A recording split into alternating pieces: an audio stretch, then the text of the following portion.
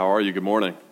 My name's Will Duvall. I'm the associate pastor here, and so blessed that you braved the negative whatever degree temperatures it is out there to be with us this morning. We pray that you'll be blessed for it.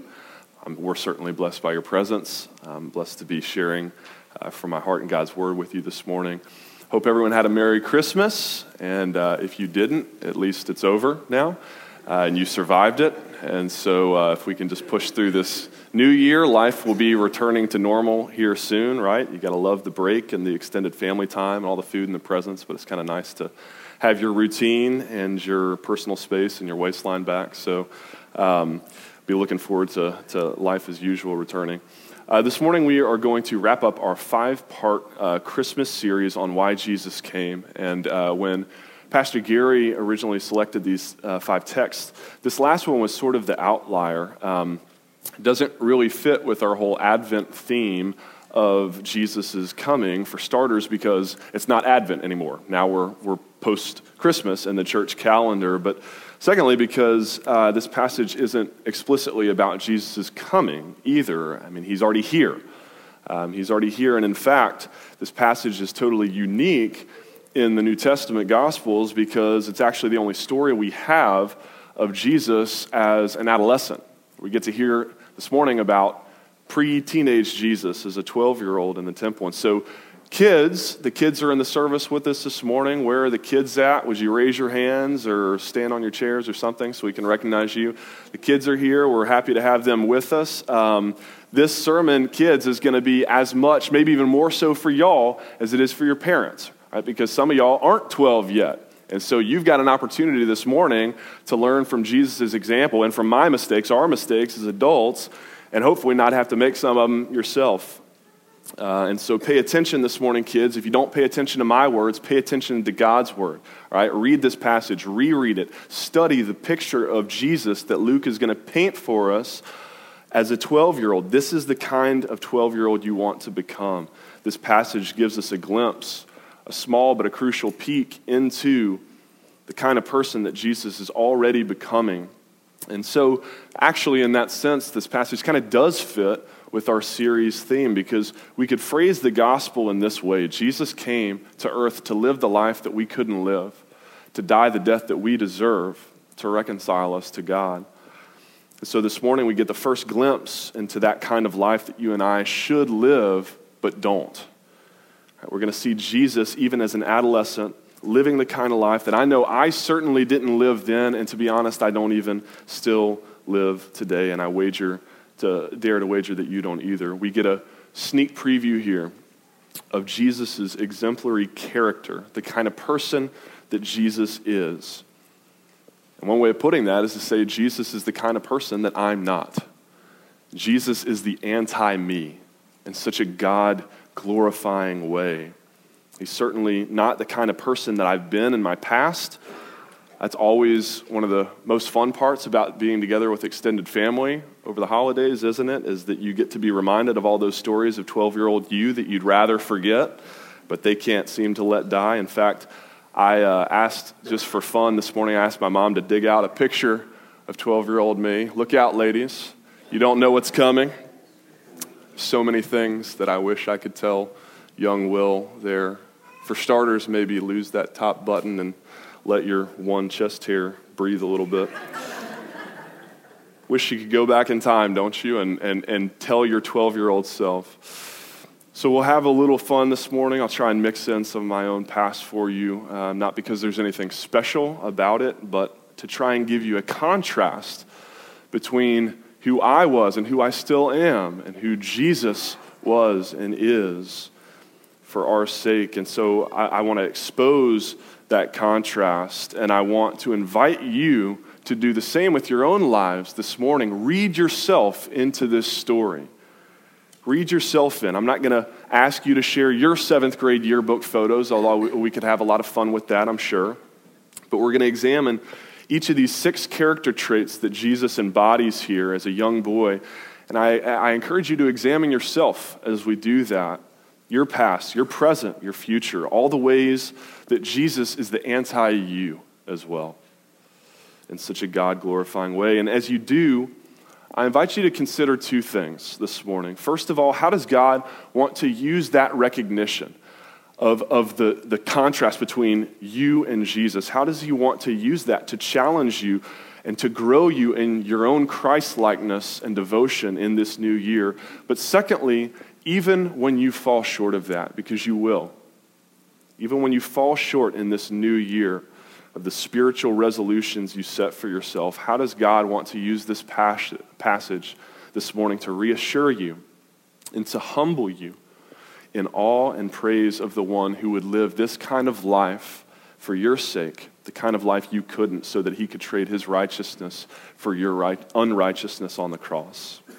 And so that's where we're going to go this morning. So would you stand with me as you're able for the reading of God's word this morning? I'm going to read it out loud for us. If you just read along silently with me from Luke 2, verses 41 through 52. Now, his parents went to Jerusalem every year at the feast of Passover.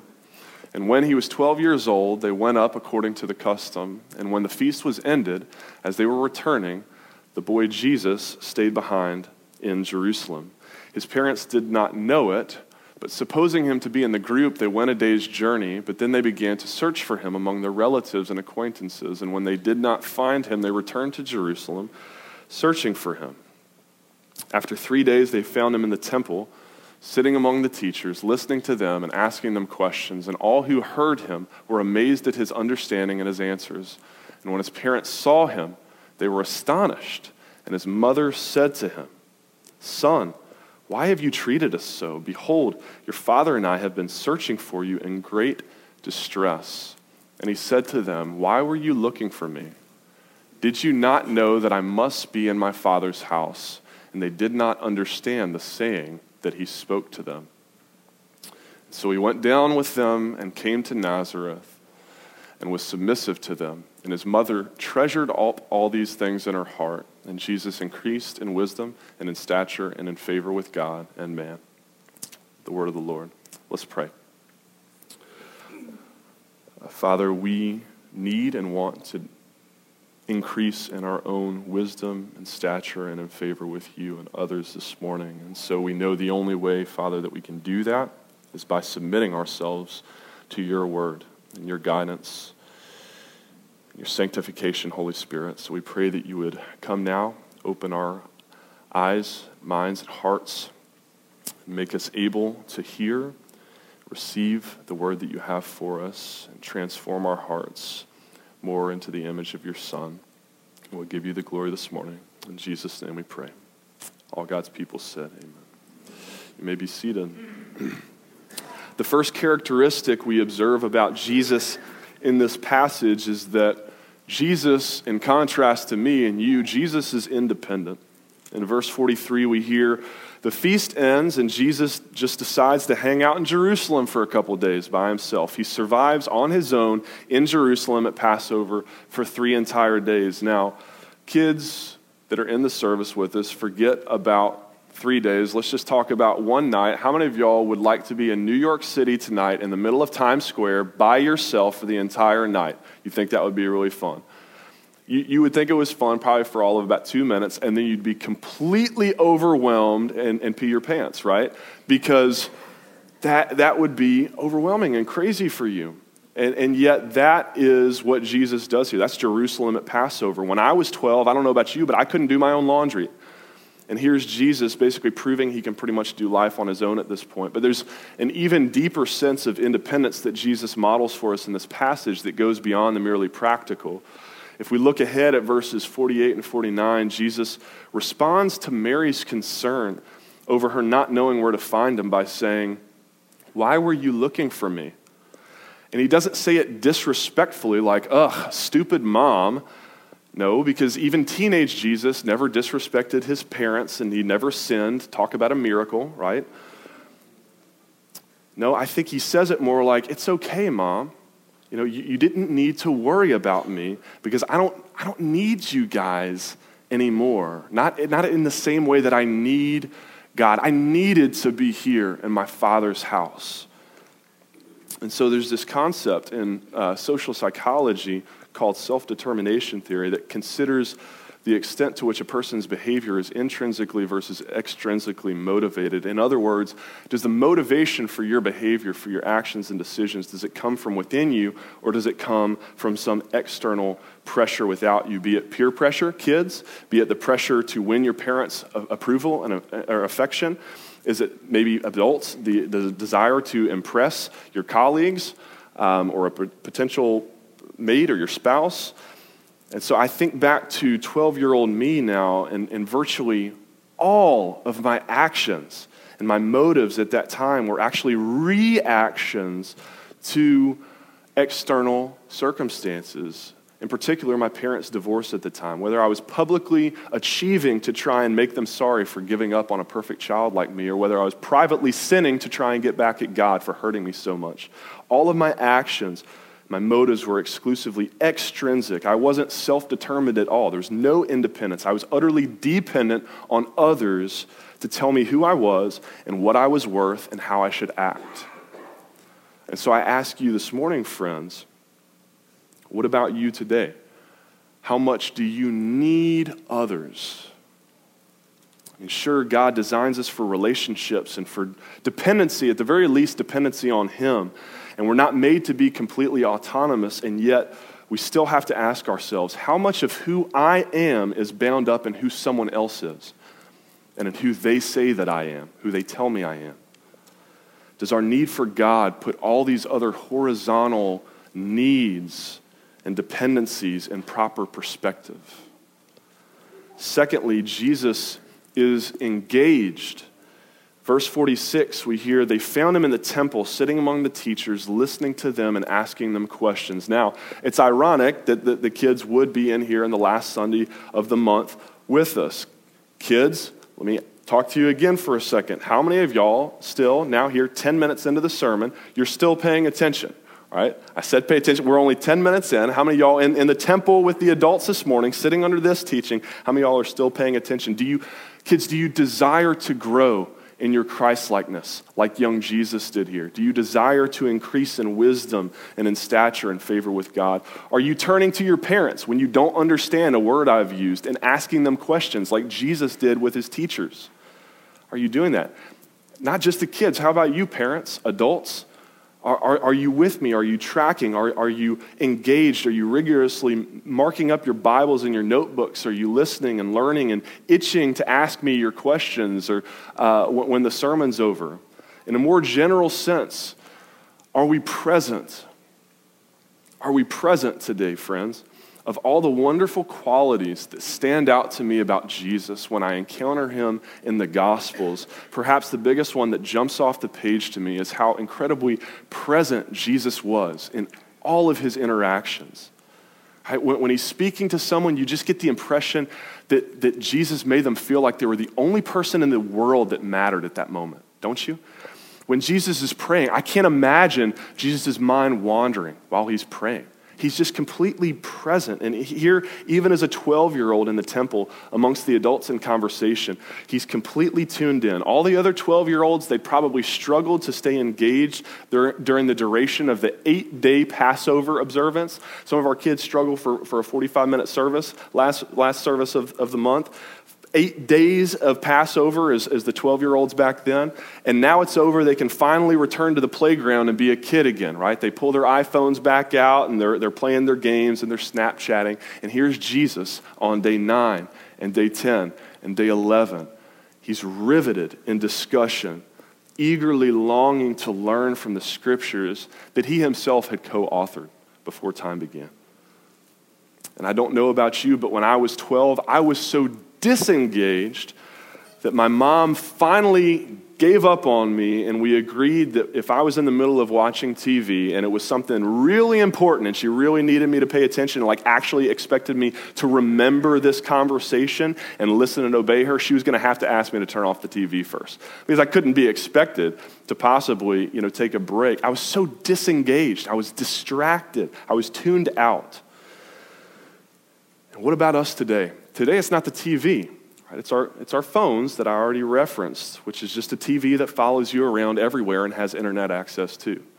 So it's even worse. But it's not just the kids either, is it? Parents, adults. How present are you with your family, with your friends, your neighbors, your coworkers? Are you known as someone who's radically present and engaged? Like, man, when she's talking to you, you feel like you're the only person in the world. Do we make people feel that way like Jesus did? Do you ask them questions? Here's Jesus, God incarnate, the person who had every excuse to sit around and just give answers all day long. He was the greatest question asker of all time. Jesus asked 173 questions in only 89 chapters of the 4 Gospels. Virtually every time he opens his mouth, he's asking a question. Why? Who of you by worrying can add a single hour to his life? What good is it to gain the whole world and lose your soul? To what shall I compare the kingdom of God? Do you want to be well? Have you no faith? Don't you believe that I am in the Father and the Father is in me? Who do you say that I am? Judas, will you betray me with a kiss? My God, why have you forsaken me? Why? Why does he ask all these questions? Even his first words in recorded history here in verse 49, as a 12-year-old, it's a question. Why were you looking for me? Didn't you know that? Jesus asked so many questions because questions are engaging. They're an invitation. They draw the other in. To ask a question and to actually care about the answer is an act of hospitality. And particularly when the answer concerns a deeper spiritual matter here, like it does in verse 46 with Jesus questioning his teachers, it's an act of worship too. Questioning is an act of worship when we desire to increase in our own wisdom and stature and in favor with God and man. And so, friends, I ask you again this morning, are we engaged? Are we present? Are we hospitable and worshipful? These are spiritual resolutions for us to consider for the new year. Thirdly, Jesus is wise. Verse 47. All who heard him were amazed at his understanding and his answers. Do you know the number one reason that Christians give for not sharing the gospel? What do you think it is? Audience participation. Exactly. They are afraid, I'm afraid, that they're going to start asking me questions that I don't know the answers to. It's the number one reason that Christians give for not evangelizing. And how do we pastors typically respond to that? Typically we say, that's all right, the Holy Spirit will give you the words to say.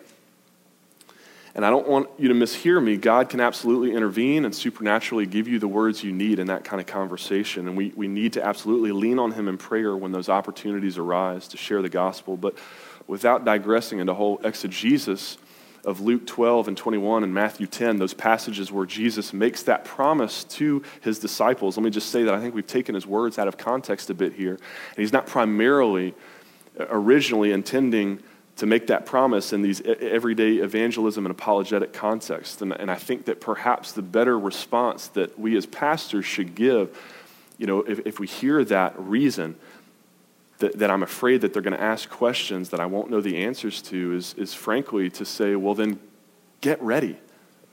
Find the answers. 1 Peter 3:15, always be prepared to give a defense for the hope that's within you. That wonderful phone that I just got done condemning, pull it out. Every answer to every question you could ever want to know, it's a click away, it's a Google away, it's a text away. I'll give you my cell phone number. Pastor Gary will give you his cell phone number. Text us. If we don't know the answer, we'll find it for you in Scripture. We will help you find it. All right, but don't let that in this new year be an excuse for us to not share the gospel with people who desperately need to hear it. Let's just call it what it is. That's what it is. It's an excuse, and it's a pretty weak one at that. Because the answers are a click away. And we Christians, we ought to be people who amaze the world with our understanding, with our answers, like Jesus does here. We can't shy away from conversations that might require us to know a thing or two about complex intellectual subject matters. All truth is God's truth, after all, isn't it? I mean, there is nothing that's true in science and philosophy, cosmology, art, math, any realm of life. There's nothing that is true that's not God's truth that should make us nervous as believers. Because these other disciplines, they're merely discovering the truths about God's universe that he has already set in place and been revealing to us for thousands of years now. And Jesus didn't get nervous about the kinds of questions he might get asked by his skeptics, and he got plenty of them. He viewed them as opportunities. Even as a 12-year-old here, he turns a question into an opportunity to amaze them with his understanding and to draw people closer to God. And so you say, that's great, but he was Jesus, right? Yeah, but verse 52 makes it clear to us that even Jesus is still learning. Even 12-year-old Jesus, he's still increasing in his wisdom. He didn't have an iPhone to help him do it either. In some ways, we have it easier than he did maybe. And so you and I, are we increasing in our wisdom? Do we view these conversations as opportunities to not only lead others to God, but to deepen our own relationship with him as we draw closer and come to understand our Heavenly Father more deeply? And I'm so passionate about this particular one, friends, because when I was 12, I was starting to ask those questions, those serious questions of God. I don't know about you and where you were at in your faith then, but that's where I was. I was asking, why is God letting this happen to my family? Where is God when I'm hurting? Why should I trust in this book anyways, written thousands of years ago by God only knows who, right? Look at all the contradictions in it. And do you know the answer that I got back from the church? Who are you to question God? Friends, we've got to do better than that. Jesus offers real answers here, not empty, threatening, unhelpful rhetorical questions back. He offers answers. We should be ready to as well when we get asked questions. Proverbs 4 says, get wisdom, and whatever else you get understanding. Proverbs 16 says, how much better to get wisdom than gold. To get understanding is to be chosen rather than silver. Do we treasure wisdom and understanding, knowledge of God, above gold and silver, above our unstructured free time? Because let's face it, we've got the time. We make time for all sorts of other lesser pursuits and endeavors. We can make the time to pursue wisdom, to grow in our knowledge of God through his word. And so will you ask God this morning along with me to give you a burning passion in this new year to grow in his wisdom and knowledge, relationship with him? Fourth, Jesus was devoted. Verse 49 says, did you not know that I must be in my Father's house? Jesus had his priorities straight, even as a 12-year-old. I was thinking about it this last week and really just kind of mourning how much time I've spent, not just hours and days and even weeks I'm talking, but months, entire years that I've spent now cumulatively over the course of my life that I have wasted, that I've thrown away after worthless pursuits. I'm not talking about the 10 plus years I've spent now sleeping at this point, or the 3+ months now I've spent bathing. I consider that time well spent. I'm talking about the 2 or 3, maybe 4 years that I've spent watching TV. I mean, the year plus that I've spent surfing the internet, and I'm not talking about looking up God's answers to life's greatest questions. I'm talking about the 6+ months I've probably spent playing video games. I'm starting to calculate this. Kids, learn from my mistakes this morning. Talk to your parents. Learn from their mistakes this morning. Right? Don't make the same mistakes. And it was worse when I was 12, but even today, my priorities still aren't straight. But I ask you to consider in your own life, how are your own priorities? How much time have you spent? Do you still spend today in frivolous endeavors? And we contrast that with the young Jesus that we meet here in the temple, who is so singularly focused, so tunnel vision, so obsessed with the things of God that he almost sounds offended that Mary wouldn't have known that he had to be in his Father's house. He's like, Mom, don't you know me at all? Like, we traveled 80 miles to get here. We're not going to be back for a whole nother year. You're going to have to drag me out of the temple. This is my Father's house. I have to be with him, spending time. How about us? Is church one of the highlights of your week? I hope it is. It is for me. I love being here, worshiping with you guys every week. I feel like I'm missed out when I'm not here. I hope that's true of you too. And I can say that, and I taught the 2- and 3-year-old class every week for the last month, so you know that's saying something when I say that I want to be here, right? Is your quiet time with the Lord each morning, is it a highlight of your day? And here's where I want to come back to that second purpose for the sermon. It's not only to challenge us to grow in our devotion and Christ-likeness this coming year, but also to realize that we're going to fall short, guys. I don't ask these questions in a spirit of condemnation. I'm not up here waving my Bible at you and pounding the pulpit and saying, be more like Jesus. Why don't you love God more? Because on a really practical level, I know that doesn't work for me. That does not motivate my obedience to him. That doesn't tug at my heart and make me want to be more devoted to him. Instead, I think this is where we've simply got to pause and say this morning, thank God that Jesus shows the Father the kind of devotion and faithfulness and love that I never could, that I don't. Thank God that my standing and my relationship with the Father is not based on my own merit or abilities or devotion or faithfulness to him.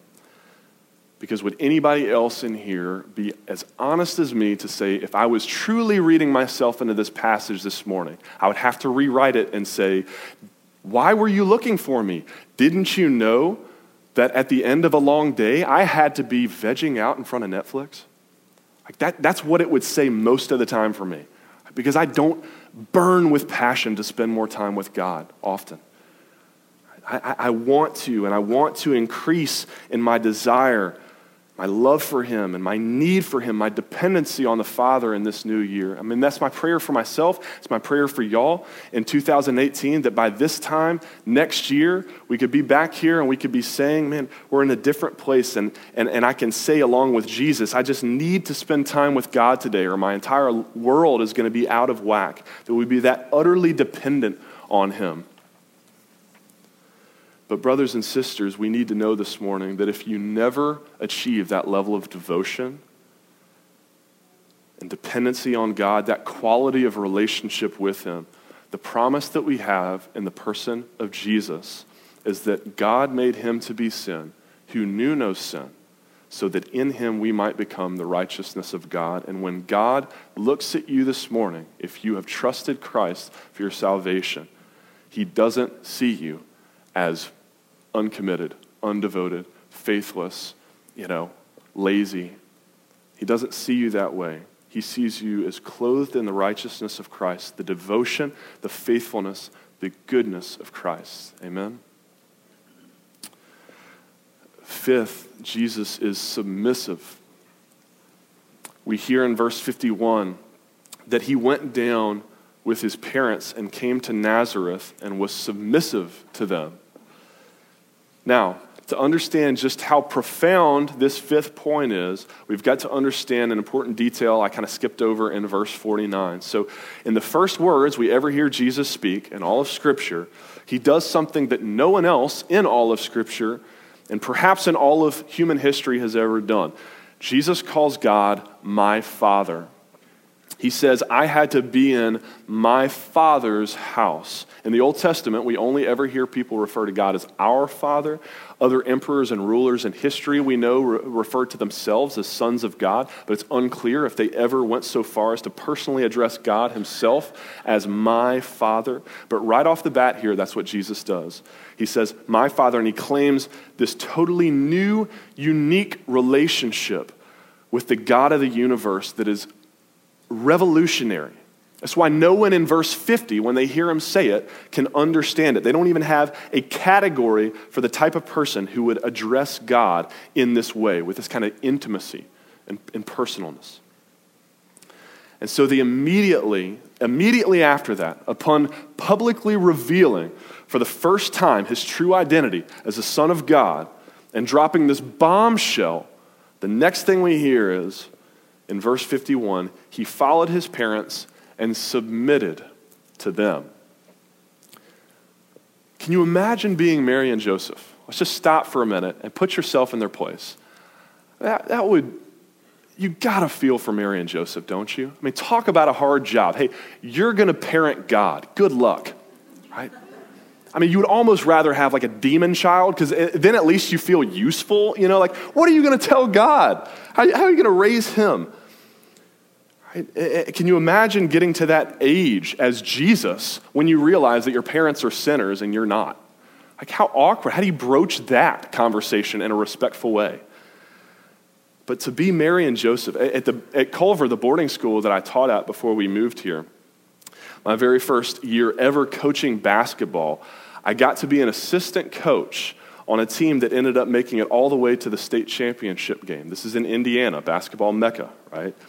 I coached 3 Division I college athletes. We ended up losing to a team that had 2 guys that went on to play in the NBA. And here I am, a rookie coach who quit my high school team because I didn't get enough playing time. Right, so I'm talking about feeling out of your league, right? I wanted to ask these guys, could y'all stick around after practice and give me a few pointers? Right, that's how Mary and Joseph had to feel here, right? They're out of their league. And yet, Luke tells us Jesus was submissive to them. He deferred to their God-given parental authority over him, as imperfect and human as it was. He humbled himself and allowed himself to be instructed by them. Can you just see 12-year-old Jesus returning back to Nazareth with Mary and Joseph and working alongside his father in the carpenter's shop, knowing full well that he could snap his fingers and make a table appear out of thin air, right? But he humbled himself and let Joseph teach him how to use a saw and sandpaper. That's a beautiful picture of humility and of submission. And I don't know about you, but when I was 12, I wouldn't let my parents, or anyone else for that matter, teach me jack squat about anything, right? I knew everything I needed to know, thank you very much. And if I didn't, I sure as heck wasn't going to let you know that I didn't know it, and I could find it out for myself, thank you very much. I remember getting sent to the principal's office once when I was 12 because I laughed at my middle school music teacher who had her PhD in music theory when she introduced herself to us as Dr. Grant, and I had to correct her and tell her that she wasn't a real doctor. Like, you don't really have anything to teach me. I can't really learn anything from you. And I'll never forget her response. She said, you know, Will, you're going to grow up one day and you're going to work with young people and they're going to pay you back tenfold for how you disrespect your teachers. And I laughed at her then, but after over a decade of doing youth ministry, I can tell you, I think about her prophetic curse every Wednesday night for the last 12 years. And if you were searching for one adjective that best described this generation of 12-year-olds, you probably wouldn't land on submissive, would you? But what about us adults? What about you parents? It's easy to point fingers and whine and complain. Back in my day, we respected our elders. But how about you? I mean, how are you at submitting to those in positions of authority over you? You never break the speed limit. You never complain about your boss behind his back. You never gripe about your elected officials. Remember, Romans 13 says, let every person be subject to the governing authorities. There's no authority except from God, and those that exist have been instituted by God. 1 Timothy 2 tells us to pray for those in positions of authority over them. Is that you? You never complain. You always just pray for them. You're more holy than I am if that's you. I mean, these are pretty incriminating words for us, for all of us. And yet, the one person in all of human history who had every right to disregard all other human authorities and institutions and do whatever he pleased, Jesus, he willingly chose the path of submission. And no wonder we hear that Mary treasured up these things in her heart. What kind of boy is this who would be this wise and this independent and this devoted to God and yet this submissive to me? A fallen, sinful person like me? And most importantly, Jesus' submission here to his earthly mother and father is, of course, a foreshadowing of an even greater submission, his submission to his heavenly Father to go to the cross to save fallen, unworthy, sinful people like you and me. He didn't have to do it. And at least a part of him didn't want to do it. You remember that scene in the garden, right? Remove this cup from me. And yet, not my will, but your will be done, Father. As Paul puts it in Philippians 2, He humbled himself by becoming obedient to the point of death, even death on a cross. What kind of God would do such a thing for you and me? The least we can do in return, all we can do in return, is to submit ourselves back to him and to one another out of reverence for him. There are far too many passages here in the New Testament to consider, but the idea in all of these, James 4, Ephesians 5, 1 Peter 5, 1 Peter 2, Hebrews 13, 1 Peter 5, 6 again, all of them is submit. Submit to your elders, submit to one another, submit to God, submit to your leaders. Friends, are we known as people of radical submission to Christ first and to others second out of reverence for him and as an example to them? And do we regularly thank Jesus for demonstrating the kind of submission on our behalf that we should but don't, that we fail to? Lastly, point number 6, Jesus is increasing. I know that wording sounds awkward. As I was rereading verse 52, I couldn't think of a better way to say it myself, and so we'll leave it with Jesus is increasing. Jesus increased in wisdom and in stature and in favor with God and man. He's growing, he's learning, developing, maturing, which seems weird for an omnipotent, omniscient God, doesn't it? But in that same passage from Philippians 2 that I just referenced, Paul also tells us that Jesus, when he humbled himself and took on flesh, he voluntarily forgoes the exercise of some of his divine attributes. He empties himself, being born as a servant in the likeness of men. And yet, even as a man, even as a young boy, Jesus is always looking for ways to grow, to increase in wisdom and in stature and in favor. And so I ask you this morning, I'll leave you this morning with that personal, open-ended question that you see at the bottom of your bulletin there. I encourage you to take that and ask yourself these questions this week. Ask them today. How do you want to grow? More importantly, how does God desire to see you grow in 2018? Personally, I love New Year's. I don't know about you. I love it. I love the idea of a fresh start, even if it's a bit contrived. We joke about them, but I love making New Year's resolutions as well. And friends, whether you lose those 15 pounds this morning, like they were talking about on the video, whether you finally finish that book that's been on your bedside table since 2003, why not consider this morning some spiritual resolutions, some eternal type resolutions, and pray and ask God, Father, how do you desire to see me increase in wisdom and in stature and in favor in this new year? We want to support you in that as a church. That's why we're here, West Hills. We'll keep doing our thing every Sunday. We just told you during the announcements we have 1 or 2 new Sunday school classes starting up, not to mention the whole kids Sunday school hour that we're going to be launching here next week. That I promise, kids, it's going to rock your world. You're not going to want to miss it. You want to wake your parents up, get them out of bed, and drag them to church at 9 o'clock in this new year. We've got opportunities for adult midweek Bible studies. We've got life groups. This is a great time to jump into a life group in a new year. If you're not in the life group and plug in, we've got even a couple new ones starting up. We've got all sorts of excuses for you to grow in your faith in this new year. And we want to help you do that. That's why we exist. We love it. But how is God calling you personally? I'll leave it with that and let the Holy Spirit speak to you personally this morning. To grow. Don't be in such a rush this afternoon to plan for your New Year's Eve parties that you forget and fail to spend time with God praying that over. Take these bulletins home. Discuss it as a family. Share your spiritual resolutions with one another. Hold one another accountable. Share them. Do it as a life group. And when you inevitably fall short and fail to live up to them, remind one another, encourage one another of the one who lived the life that you and I couldn't, so he could pay the debt that you and I owed but couldn't pay, so that you and I might have new life in this new year. Amen?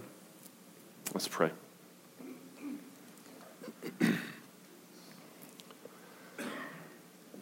Father, I just want to give a moment now for us to personally, privately consider the ways that you might be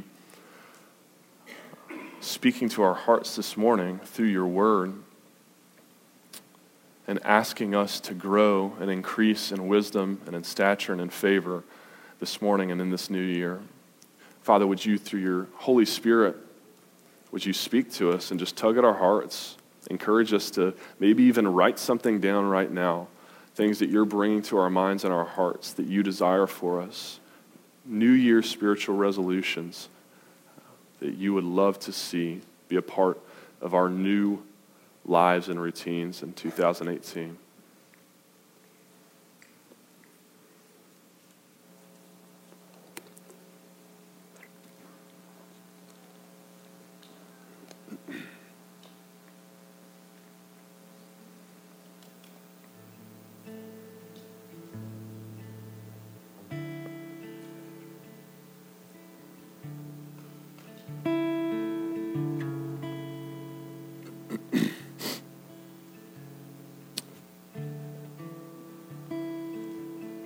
Father, we do thank you this morning for Jesus. God, we thank you that our standing with you, our relationship with you, it's not based on our own merit, our own devotion and faithfulness, our own ability to live up to any resolutions we set for ourselves, even if they come from you. It's not based on that, but based solely on the kind of devotion, faithfulness, and love that he showed you that we couldn't. Father, we're humbled by the picture of Jesus that we get in the passage this morning, that even as a 12-year-old, he gives you the kind of love and devotion that we should but don't. We're humbled and convicted. We're challenged. We want to be more committed, more devoted, more faithful, more in love with you. Would you draw us to yourself this morning and in this new year? And we'll give you the honor and the glory for it. In Jesus' name we pray. In a moment, the ushers are going to come forward and pass out the elements. We encourage you, and invite you, if you are a believer this morning, if you've trusted in Jesus as your Lord and Savior, we invite you to join us in the table and taking the elements this morning as you're reminded of the one who lived the kind of life and died the kind of death that you and I should have, but don't. On the night that he was to be betrayed, Jesus took bread, and after giving thanks, he broke it, and he gave it to his disciples, and he said, "Take, eat, do this in remembrance of me. It's my body broken for you." And in the same way, he took the cup,